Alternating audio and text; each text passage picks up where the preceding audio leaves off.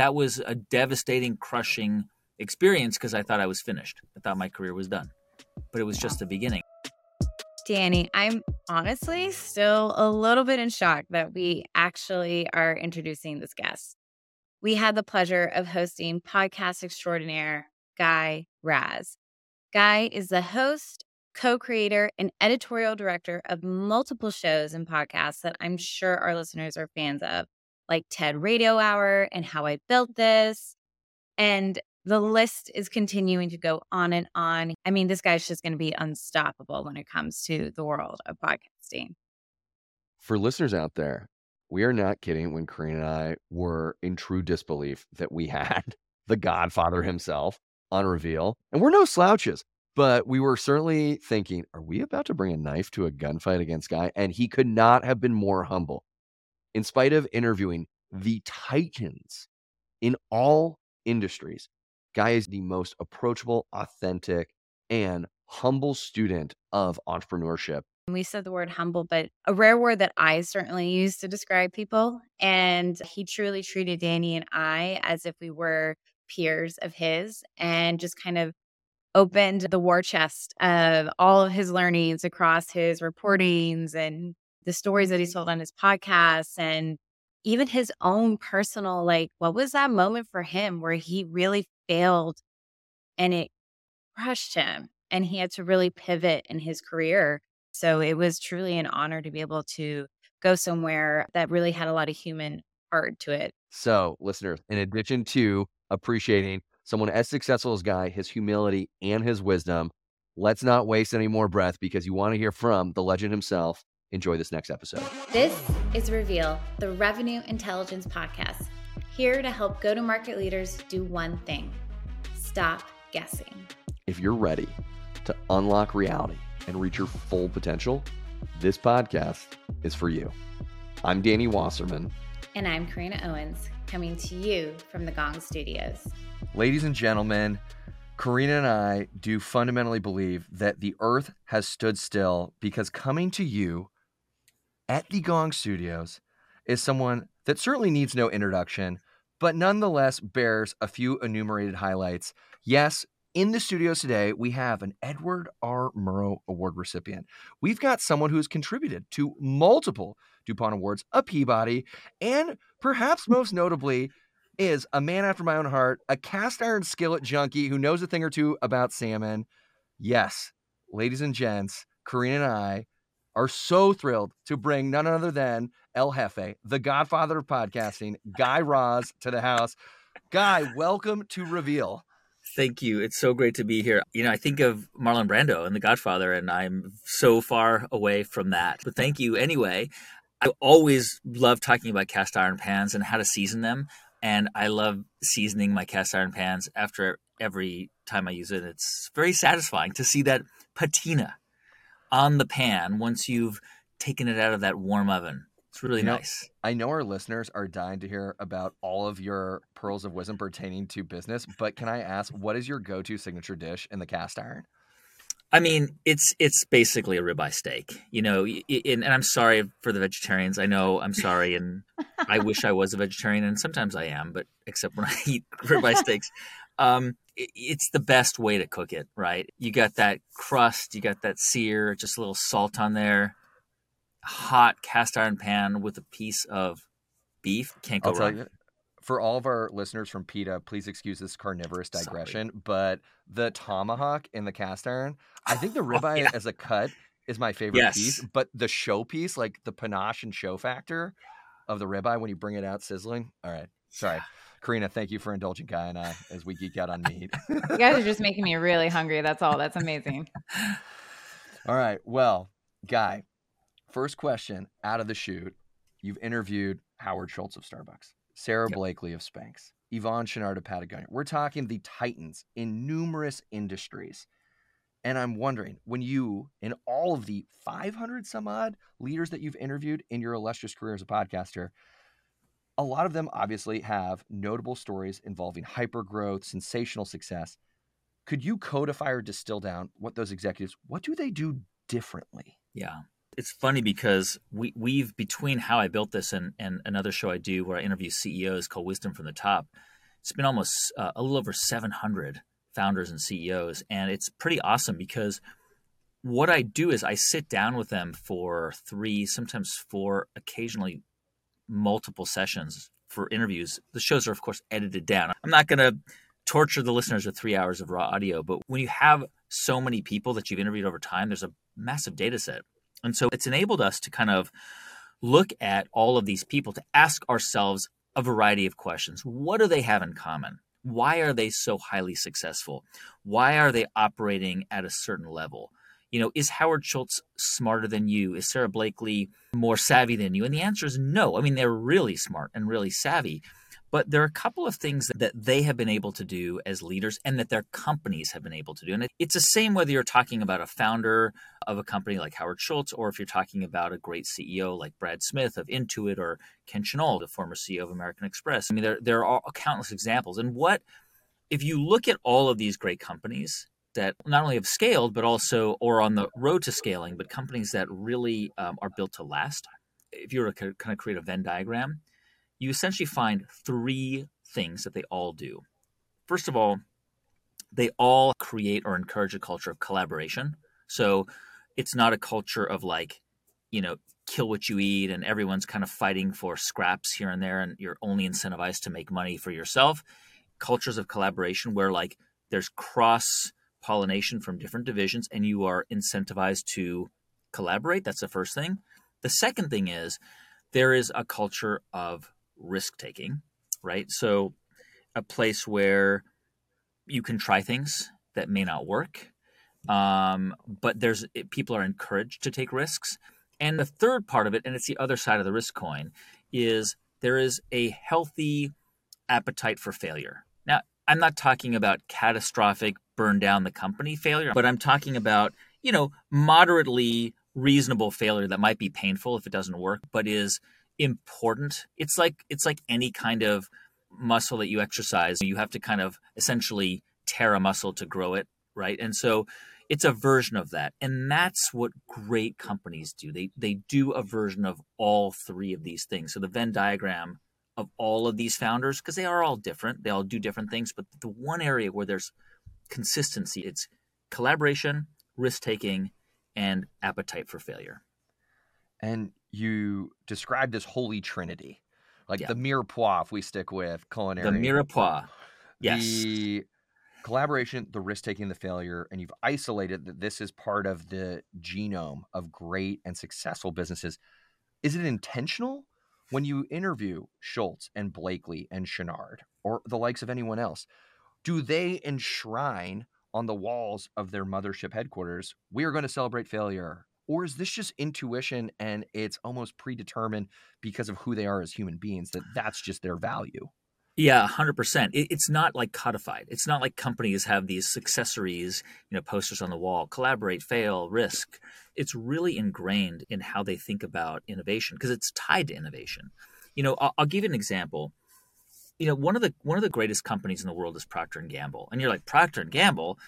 It's a dinosaur. It's 180 years old, right? Who thinks of Procter & Gamble as innovative and forward-thinking? But Procter & Gamble is an incredibly innovative company. I had a chance to go there in 2019 before the pandemic and to be exposed to some really cool stories of how they have created some of their most iconic brands. Back in the 90s, they were getting their butts kicked by Colgate. Colgate is a toothpaste. Procter & Gamble makes Crest.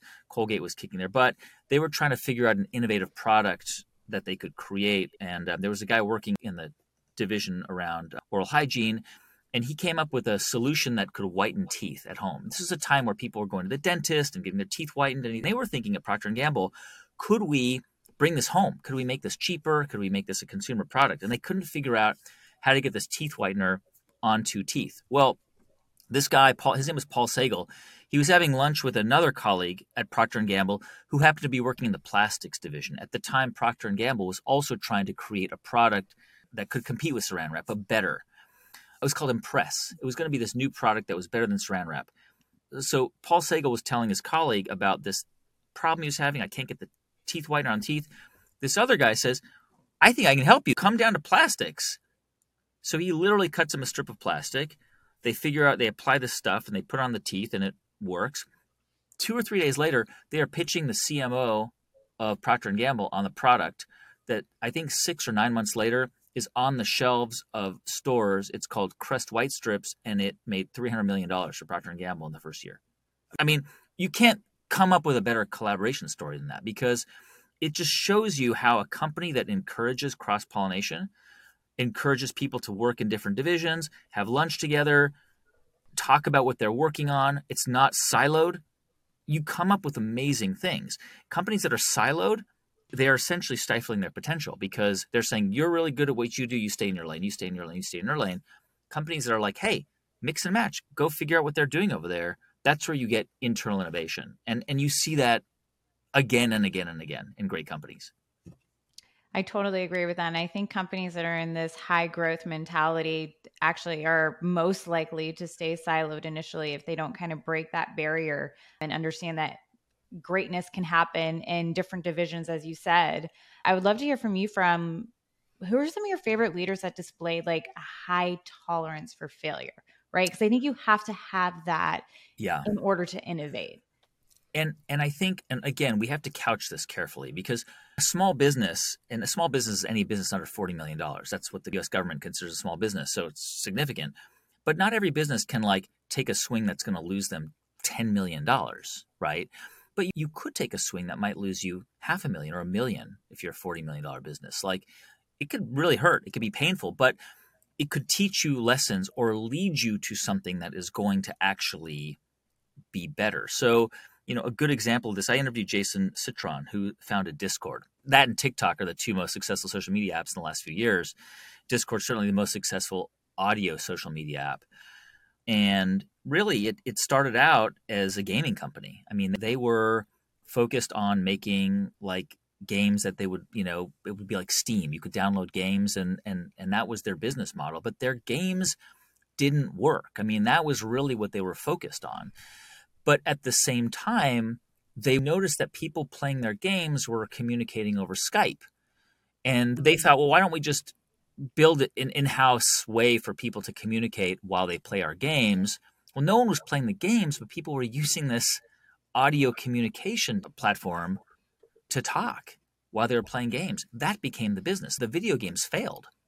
But it's a good example of how failure can often lead to something much, much bigger and much more interesting. There's a CEO, I think one of the most really impressive CEOs the last 10, 20 years was Brad Smith at Intuit. And what he would do when he ran Intuit was he basically implemented a policy where 10% of your work time had to be spent on creative work. It could be something that could make the customer's life better, or your life better, or the working environment better, or a new product, anything.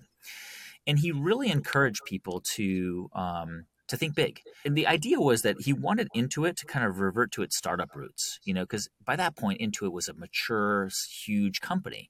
How do you take a mature, huge company with a lot of bureaucracy, and how do you bring it back to its startup roots? Well, this was one way he did it. And at a certain point, I think within a year, there were like 2,000 concurrent projects that people at Intuit were working on. And out of that came TurboTax Mobile, which became one of its biggest products ever. Because one of the employees is like, we got to go mobile. And other people, this is before mobile was a big thing. And other people were saying, no, our business is in, the web. Well, ultimately, we know what happened. Yeah, that reminds me of another classic of yours, Jamie Seminoff from Ring and his garage lab, and how they just kept creating and creating and creating and creating. And he was hell bent on the unsubscribe product being the thing that made it.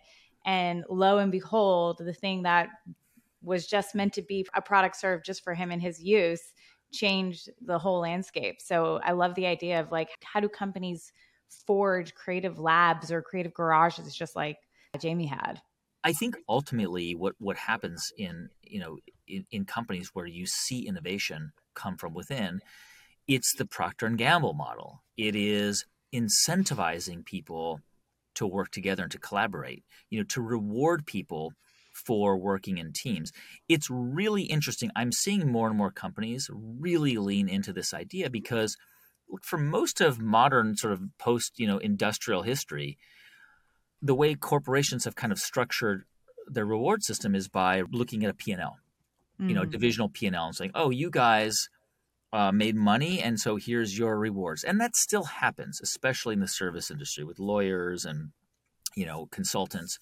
But what you're seeing more and more, even in law firms, even in consulting firms, is that there's a new bucket to incentivize people, to reward them. And it's how collaborative are you? How much of a good colleague are you? Are you sharing your contacts? Are you connecting people with other people? Are you generating ideas?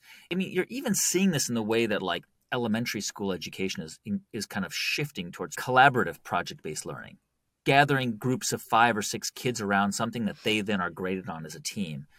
It's really interesting because we know that companies that are more collaborative are more successful and innovative, and companies where there's internal competition, they can do cool things, but ultimately they're also eating their own, like, you know what I mean? They're like eating their own from within. Guy, I'm taking stock of the recessionary market that we're in and the heightened pressures of being in a downturn, and collaboration for sure in the good times and the bad. And yet risk-taking and failure, those are harder pills to swallow when the stakes feel even higher, when margins are razor thin, competition is intensified, and oh yeah, by the way, you're being asked to do more with less. What do these companies that you're interviewing, what do they do differently to navigate downturns when taking risks and celebrating failure feel kind of antithetical in this point with our economic climate the way it is? Look, the reality is that you're absolutely right. And you can't discount, human psychology. It's in our DNA to mitigate risk, right? And that's why we are here. Like, we are the humans that are here. The ones that got eaten by the saber-tooth tiger are not here, and their ancestors are not here. Like, we're lucky. Our ancestors were like, I'm getting away from that. So there's no question that as we enter a more challenging macroeconomic environment, it's natural for companies to kind of retrench and to take fewer risks.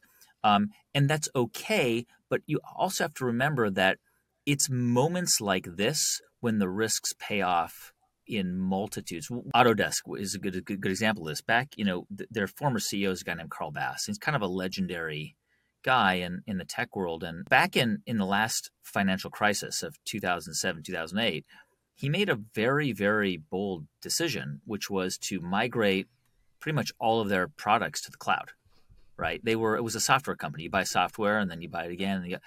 And his board supported him, but the customers really didn't like it because they're like, wait a minute, I got to now buy this thing, and the price changed. And they actually suffered significantly. I mean, there was a moment where he was walking up and down Sand Hill Road in like 2009 trying to sell Autodesk for like $3 billion. But he really leaned into this idea of the cloud because he really believed in it. He couldn't find a buyer. He eventually bought a lot of stock in the company himself and did very well. When by 2012, 13, 14, Autodesk really just exploded in growth. And part of that was because of this migration to the cloud. They had to do it. Mm-hmm. And it was a risk, and it was a hard risk to take, but they did it. So again, I'm not saying every company is going to be wild and take all these risks and be willing to lose money. But at the same time, it's worth remembering that you can adjust your appetite for risk-taking during more challenging times. But it's really important to still believe in that, because without it, you're not going to get the payoff when the challenging time passes. How do you think organizations can learn to celebrate those failures? Kind of a quirky example, but there's a company called Seventh Generation. You probably are familiar with their cleaning products. It was really the first big organic cleaning products company ever. And I interviewed the co-founders about 2 years ago on how I built this. It's a beautiful story because they actually had a massive falling out. And it was the first time in like 25 years they ever got back together on the show. And it was really cool and cathartic, and they had a great time. But one of the things that they did at the company, which was so cool, was every week they would have a team meeting, and they would ask everybody, what was the worst mistake you made this week? What was the stupidest thing you did? And then they would vote on the stupidest one, and that person got a gift certificate for dinner and a movie. Oh my God, I love it. And the point of that was to celebrate transparency and also for people to hear the mistakes other people made so they wouldn't repeat them. And they wanted people to be open about their mistakes so everybody could learn from them. And I just thought that was so cool. I mean, it's very brave. You're basically saying, I want everybody to be vulnerable here because you're serving the mission of the company. If we understand your failure and what went wrong, then we can learn from it and then we can course correct. And you are actually serving the company and serving the culture. And I just thought it was so cool. Imagine doing a version of that on an even bigger scale. I'm definitely jotting that down as a takeaway. Guy, in the just roster of people you've interviewed, they themselves have rightfully achieved empires. And I now look at what you and your partner have done in going beyond just the scope of how I built this, but now you have so much on your plate. And I'm wondering, as you examine even your own meteoric rise in your company, do you have salient examples of when you culturally have lived by these three pillars of collaboration, risk-taking, and failure? We try to do it every day, and we don't hit the mark every day, but we really do. We're taking risks all the time. Any new show we start is a risk because it costs money, it may not work. All we can do is do the best work that we can do. For us, when we start something, we're never convinced it's going to succeed. We can't be because starting a new product or new brand is so hard. Even for me in this space, it's really hard. I mean, even if you're Coca-Cola, starting a new brand is hard. It's really, really hard. So imagine starting from nothing and trying to put it out into the world. And so, what we do with all of our shows is try and put out something that we would listen to or we would consume. And if we feel like it's good enough to take an hour of my time to listen to, then we're willing to put it out into the world. And that's sort of our litmus test. And that's all we can do. That's within our control. And it might fail, and it might not work. But that's okay. Because as long as we can control how good it is and how proud we are of it, then we know that we're on the right track. I remember another one of your episodes on HIBT where you were chatting with ButcherBox. And I remember him sharing that a failed venture is not a failed entrepreneur. So from your perspective, Guy, is there a moment in your life where you had that big failure, the one that you were so personally connected to, was core to you? What would you be willing to share with us about maybe that lesson, that moment, and how it stuck with you and how you remind yourself when you get into these moments where you have to take big bets? My career today, what I do today, and the production companies that I founded today would not have happened without a very significant failure in my career, which was I started out as a reporter, first an intern, but eventually a reporter for NPR 25 years ago. And I was very lucky. I had this very successful career as a young guy. I was 25. I was the bureau chief for NPR in Berlin in 2001, and I dreamed of being the main anchor of weekday news program on NPR, and when it was sort of my turn or chance to I'd been overseas. I covered the Iraq War and Afghanistan. I actually went to CNN for a couple of years and covered the Palestinian-Israeli conflict. I had all this experience. I came back. I had hosted the weekend version of All Things Considered. I wanted to be the weekday host so bad. And in 2011, I didn't get the job. And I was told that I wasn't the right fit. And that was crushing for me because that was my dream. That I thought that was the pinnacle of being a successful journalist. I was living in Washington, D.C. at the time, but that really was a kick in my butt because I had to make a change. And the change I made was, not too long after that, to leave the world of news, to start podcasts. I started a show called the TED Radio Hour in 2012, and then eventually left NPR and continued to make new shows. And here we are today. I mean, that was a devastating, crushing experience because I thought I was finished. I thought my career was done. But it was just the beginning. And I think about it a lot because I remember how hard it was for me at that time, how much I wanted it and how crushing it was to know that I wouldn't do this thing that was my dream, but it wasn't meant to happen. And I'm so lucky it didn't happen. But I love that you can still go back to it and you hold it in your heart that it's allowing you to keep moving forward. I'm so glad our listeners got to get a bit more exposed to your vast career. And I think something that's very unique to you is all your ventures seem to be very human centric.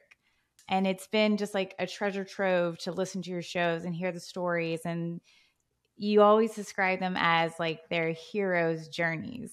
I'm wondering, curious, you're already doing a ton. I know you just released this new podcast, but what is next for Guy's hero's journey?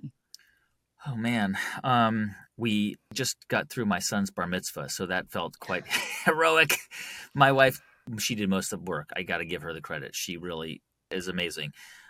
She's an accomplished lawyer and former Obama administration executive and also bar mitzvah planner. So, I mean, pretty amazing. Crowning achievement. We're just hitting our stride with how I built this. We're sort of 7 years in and growing. And before the pandemic, we were doing a lot of live shows and we had a summit. So we want to go back to that. We want to bring our community back. We did an annual summit in San Francisco. I live in the Bay Area. So we have plans to build out more shows around kids and kids science and kids education, maybe even around entrepreneurship and kids. So we're looking into some cool ideas for hopefully for next year and beyond. That would be incredible. I'm a former early childhood educator, and gosh, do we need to refresh our stuff, man. It is not practical stuff that we're teaching them. Very excited to see what you do next with that. All right. You ready for the last question? I'm ready to go. Okay. So we asked this of all our guests. Okay. If you could describe sales in one word, what word would that be? I have the exact word. Persistence. Some of the greatest entrepreneurs I have ever interviewed started in sales. Why are they so good as entrepreneurs? Because if you want to pursue a life of entrepreneurship, you're pursuing, certainly early on in your career, a life of rejection. And no. Rejection, no. Not interested. Your idea is not good. No one's going to buy it. If it was so good, why hasn't somebody else thought of it? That's sales. If you look at Sarah Blakely, she was a fax machine sales rep. She went door to door, office to office, trying to sell Ricoh fax machines and getting the door slammed in her face and people saying, not interested, no soliciting, get off my property. She needed that shield. She needed that thick skin to be able to go to milling factories in North Carolina and beg them to make a prototype of what would become Spanx. They all said no to her, but she didn't stop asking because she was used to hearing no. And it's the same story time and again with great entrepreneurs.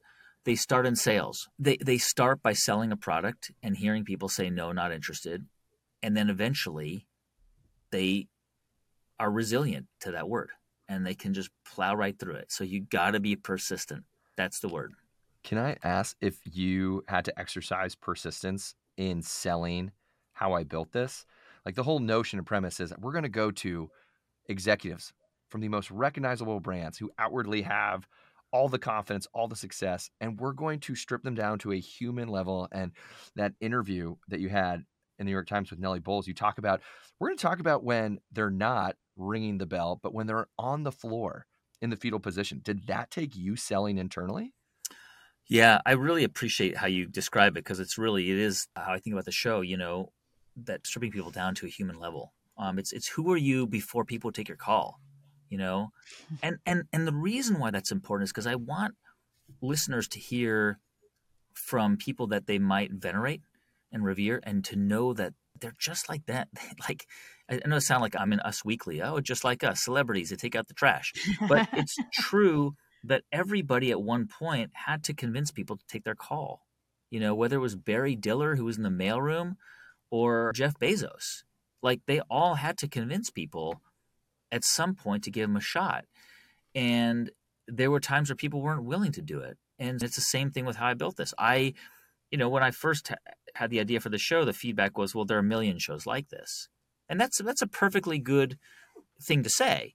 But then I had to say, but I believe that I can bring something out of people in a way that maybe listeners aren't hearing. And then you get a more pushback and then more pushback. Or, well, but is it just like celebrating these people who are wealthy? And then there's more pushback. And oftentimes, especially when you're talking about media or, things that are abstract, when you describe what it is, it's very hard for people to hear it or to see it. And so it does take a level of, imagine Seinfeld. I just started watching Seinfeld with my kids. Imagine pitching that show. It really is a show about nothing. How they ever got that made is incredible because it is a brilliant, brilliant show. But it's amazing that show was ever made. But thank God it was, because it's one of the greatest TV sitcoms ever made. Very true. Well, and I'm very grateful that you decided one day to take a class at Harvard Business School and get inspired for others that didn't have the funds to take a Harvard Business Review class and get to hear the success story of others, because I really do think you have to see it to believe it. And you're out there doing it every day, guys. So thank you. We appreciate you. Thank you so much. Thanks so much for listening to this episode of Reveal. If you want more resources on how revenue intelligence can help you create high-performing sales teams, head on over to gong.io. If you like what you heard, we would love that 5-star review on Apple Podcasts, Spotify, or wherever you listen.